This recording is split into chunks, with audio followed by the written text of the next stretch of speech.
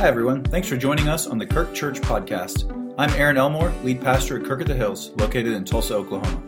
This is where you can hear messages from all our pastors and guest speakers. Make sure to subscribe and share with anyone who follows the Kirk. If you want to know more about us, visit us at thekirk.com, like us on Facebook, or follow us on Instagram at The Kirk Church. Let's get started with today's episode.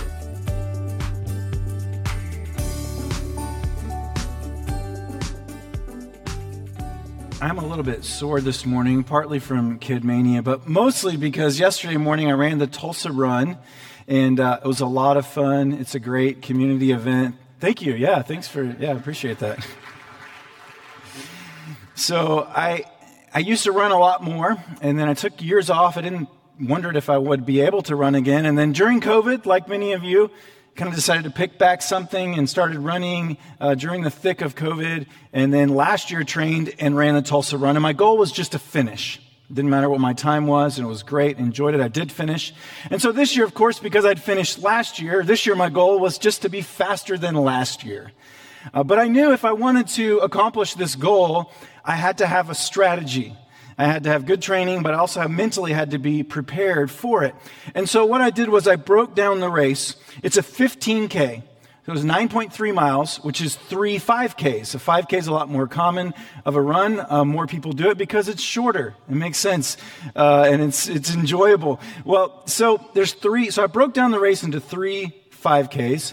And I had to think each 5K I had to do in a certain amount of time in order to get to the ultimate goal at the end of finishing at a certain time.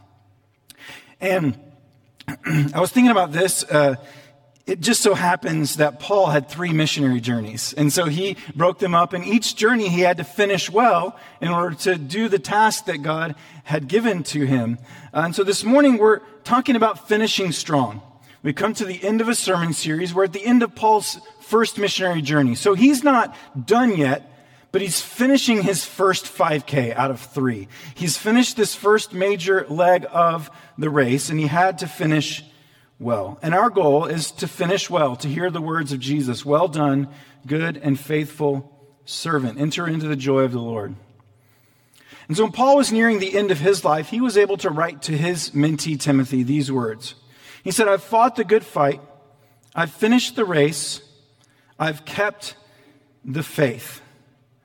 Right? And so if we're going to finish well, we have to keep going through each leg of the race. How do we finish strong? Well, if you're going to finish strong, you can't quit. You have to keep putting one foot in front of the other. There was a point yesterday that I reached. I was about 7 miles in, and that was basically the longest training run I had done. And mentally, I started questioning, okay, am I going to be able to beat my time? And if I'm not, should I even bother through the rest of this? Should I just quit? There's always this moment we have when we face some big obstacle or challenge where we think about quitting. But when you're running, if you want to finish, you've got to keep putting one foot in front of the other. And for our missionary team, this means to keep doing what God has called them to do, which was to preach the gospel. So as we pick back up in this final part of the journey, we see this theme that they had to keep going. In verse 20, the next day, he and Barnabas left for Derbe. Now let's pause for a minute and remember what has come before that, because that sentence seems so innocent. Okay, they left for the next city, but let's remember what they faced leading up to this. Maybe you're just dipping into our series, or you've already forgotten what happened last week. Let's recall that the cities they've been to up to this point, they have been ridiculed, they've been run out of town, they have been plotted against, and in fact, Paul has almost been stoned to death. So it's no small thing. Then verse 20, it says, the next day, he and Barnabas left for Derbe. They keep going. They preach the gospel in that city and won a large number of disciples. They dig deep. They keep putting one foot in front of the other, preaching the gospel city by city. Now keep in mind that time passes between these. Luke has given us a large amount of time period in just 2 chapters. We just get a snapshot. But between each one of these cities, there was a lot of walking involved. It makes my little 9.3 race seem like nothing.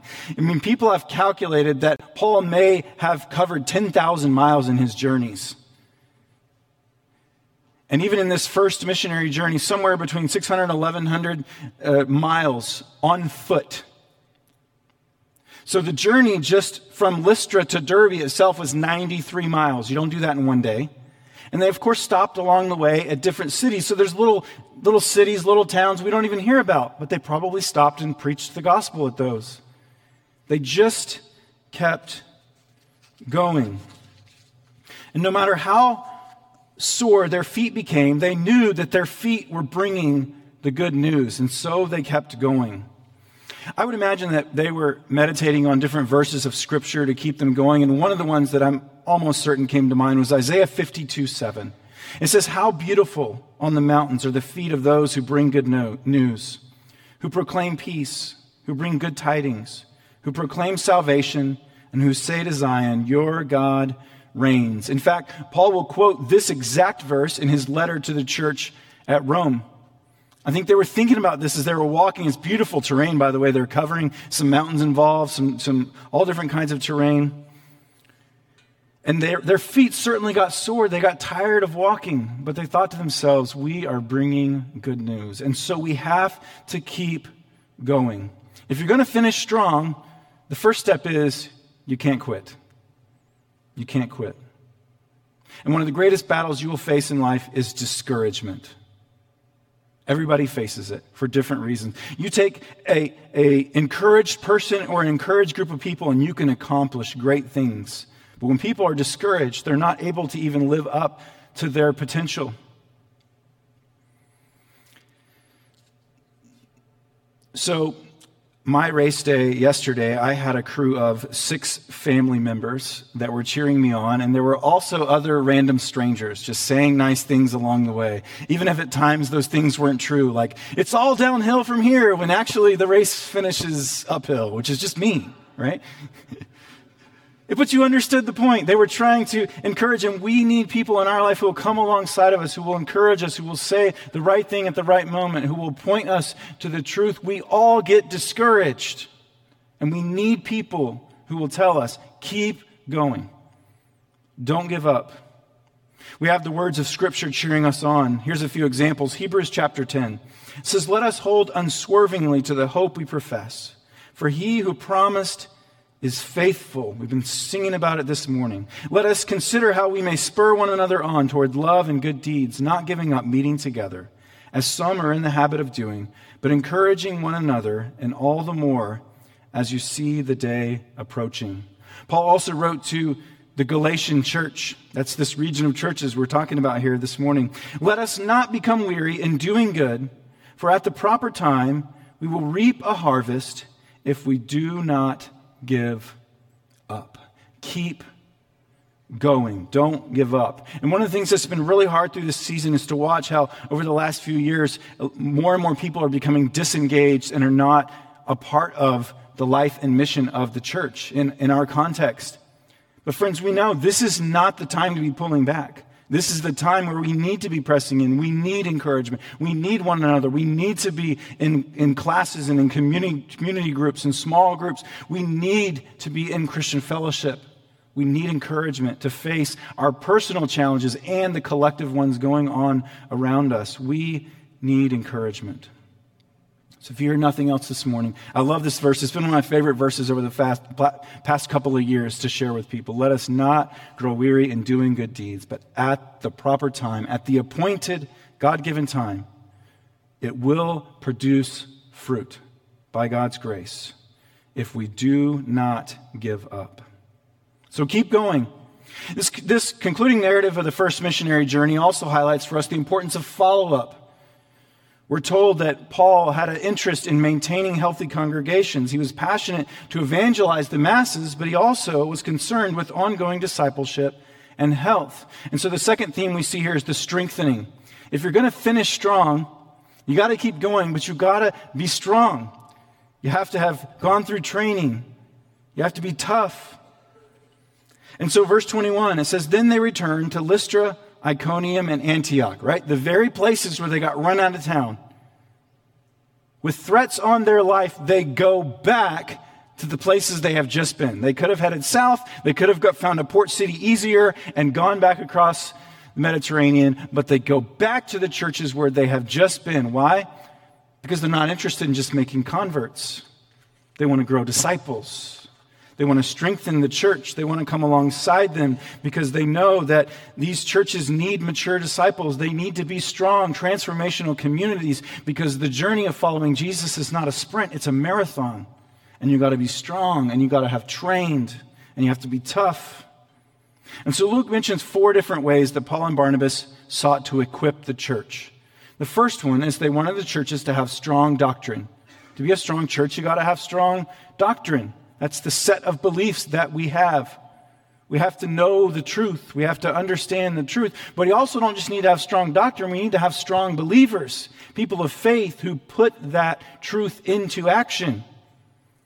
And you can't just have one or the other. See, sometimes you have strong people with a lot of passion, but it's misguided passion because there's no truth there. And then you also have people who know the truth, and they're just not doing anything with it.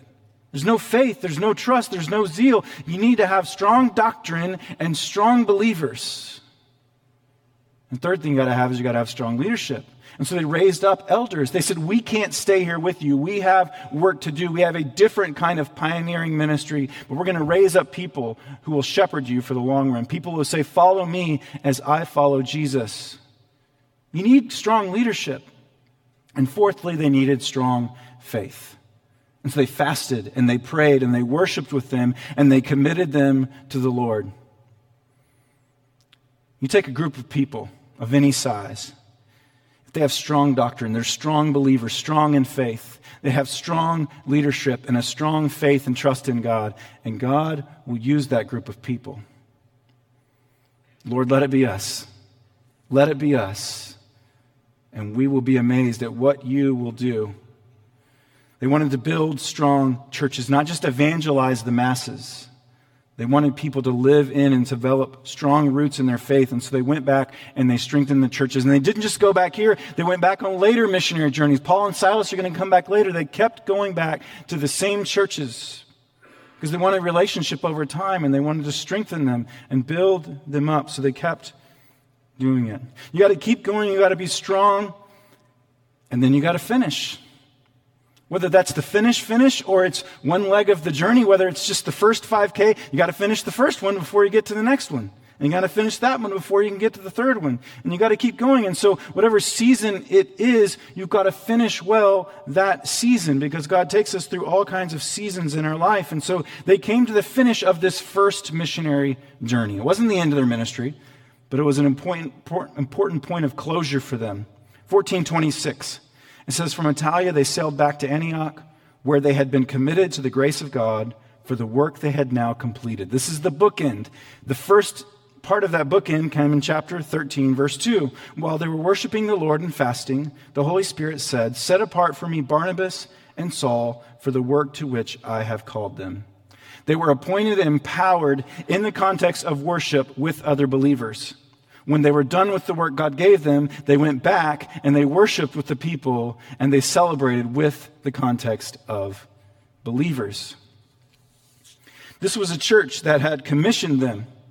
This was a church that had prayed for them. This was a church that had sacrificially given so that they could go on this mission. It cost money for them to preach the gospel. This church was a supporting church and had sent them out, and so they go back to tell the stories. What has God called you to do right now? What journey are you on? What stage are you in? What work has God commissioned for you to do? It could be the work of parenting, caring for an aging parent, caring for a spouse or a loved one who's ill. It could be a volunteer role. It could be paid work. It could be a relationship that God has invested you in. What has God placed in your path? And what does it look like for you to finish well in this particular leg of the journey? That's the question I want you to think about this morning. It might just be one leg of the race. It might be one journey out of a series. Maybe it just means finishing the day faithfully. What does it look like to finish strong and finish well? And finally, will you celebrate? We see the church celebrating. On arriving there, they gathered the church together. They reported all that God had done through them and how he'd opened a door of faith to the Gentiles. And they stayed there a long time with the disciples. I love this. They got the church together. Luke only tells us a little bit, but it says they told them all that God had done. They probably told stories for days and days. There were probably funny stories. There were probably wild things that happened in their journeys that they were telling people about. Can you believe this? And one of the things I always pray for mission teams as they go out is I pray that God would do something so amazing through them and in them that when they come back, they wouldn't dare say, look what we have done. Look what we have accomplished. But that they will always say, look what God has done. We wouldn't dare take credit for this. It's so much more than we could have asked or imagined. Look what God has done. And so they get the believers together. They tell stories. They share the joy. They say, can you believe this? There are Gentiles that are coming to faith. People they never could have imagined. And the same is true for us. There's people that we would never imagine come to faith. And maybe we'll see them. Maybe we'll see them come to faith. They celebrated the power of the Holy Spirit. They celebrated the grace of God. They told stories, and they were filled with joy. And then it says they remained in Antioch for some time. They enjoyed fellowship. They celebrated the Lord's work. Perhaps during this time is when Paul penned his letter that has become the letter to the Galatians, right? This letter was written to those people that he had just ministered to encourage them in the faith, to hold true to solid doctrine. We see Paul's concern for new churches, but also the existing church, that they would be strong. And God used their testimony of suffering to strengthen this church. They had already had a really hard time on this journey. And their testimony of God's faithfulness encouraged the other people. And that's what God does. We sang about it this morning, right? What the enemy meant for evil, God meant for good. One of the ways that suffering is redeemed in your life is that God will give you a voice to speak words of encouragement, to come alongside, to cheer on people who go through something similar. Our pain, our journey is always unique to us, but yet there are common themes among human beings. And whatever you're going through right now, or you have been through, or you will go through, other people will go through similar experiences. And so God wants you to share your testimony, to share that story of faith, of how you kept going and God strengthened you, and to celebrate God's goodness and God's faithfulness to you. It's one of the ways that God redeems our stories. We also see here this spiritual practice of remembering is important. Remembering is one of the biggest themes in the Bible. Constantly, God is telling his people, remember, remember, remember. Because it builds our faith. It encourages us. It helps us to have perspective. And we need to remember. I think one of the ways that we can remember well is in our prayer lives. I don't know about you, but sometimes it can be easy to get focused on the present situation, which is good. And we need to lift that to the Lord. Or praying about future things, that God would change situations and circumstances. But in prayer, we also need to have that perspective of remembering the ways that God has answered prayer in the past, the ways that God has been faithful. If you're going to finish well, you got to get started. You got to keep going. You got to be strengthened. You got to finish, and you need to celebrate the Lord's faithfulness. So I have a couple of questions for you as we come to the close of this series. The first one is, maybe you're here today, maybe you're watching online, and maybe you feel like you've been running the race of life and you're tired. And you feel like you've been trying to run on your own, and there's nobody running with you, like one of those dreaded long training runs. There's just nobody there. And you feel tired. And you realize that God is calling you to quit running for your own sake and your own team, and calling you to run in his team of grace, to run for Team Grace, to realize that it's not about performance, it's about persevering and putting one foot in front of the other and trusting God to give you the grace and the strength. Maybe you've been running on your own for a long time, or maybe you've been running with the Lord, but you haven't been running in community with other people. And he's calling you to enter into that and to run with others and to run toward Jesus. Maybe you just need to look to Jesus again. You've gotten lost. You've been focused on the ground. You've been focused on the crowds, and you need to look ahead, and you just need to focus on the persevering grace of Jesus to help you to live a Christ-centered life, a gospel-centered life. You need to just refocus on him.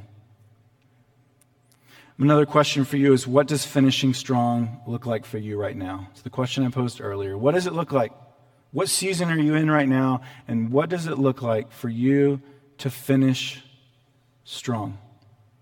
Maybe it just means putting one foot in front of the other. You know, one of the things I love at races is you have all different kinds of people crossing the finish line. You know, and you hear stories and you see like the ones that are like running faster the whole time than I could possibly run for 100 yards. And they cross the finish line in a full sprint. And then you got the people that just sort of cross like this, you know, and it's like, hey, you both get a medal. And maybe you feel like, I don't know what, maybe you feel like the leg of the race that you're on right now, you feel like you don't have a whole lot of energy to sprint to the finish. Maybe God's not asking you to. Maybe he's just asking you to keep putting one foot in front of the other and move, even if it's slowly.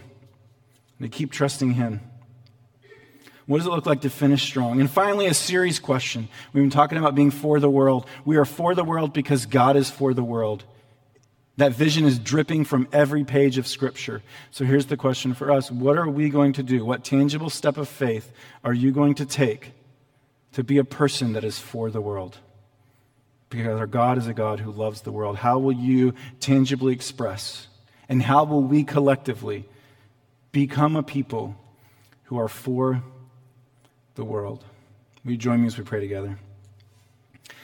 Heavenly Father, I thank you for your faithfulness and for your goodness. I thank you that you never leave us, that you are always walking with us. So I pray today that we would be reminded that we're not walking alone, that you are with us. And I pray today that we would be reminded that we're walking together. Would you continue strengthening relationships within this church, that we would be a relationship-focused church, people with eyes to see how can we help one another grow spiritually.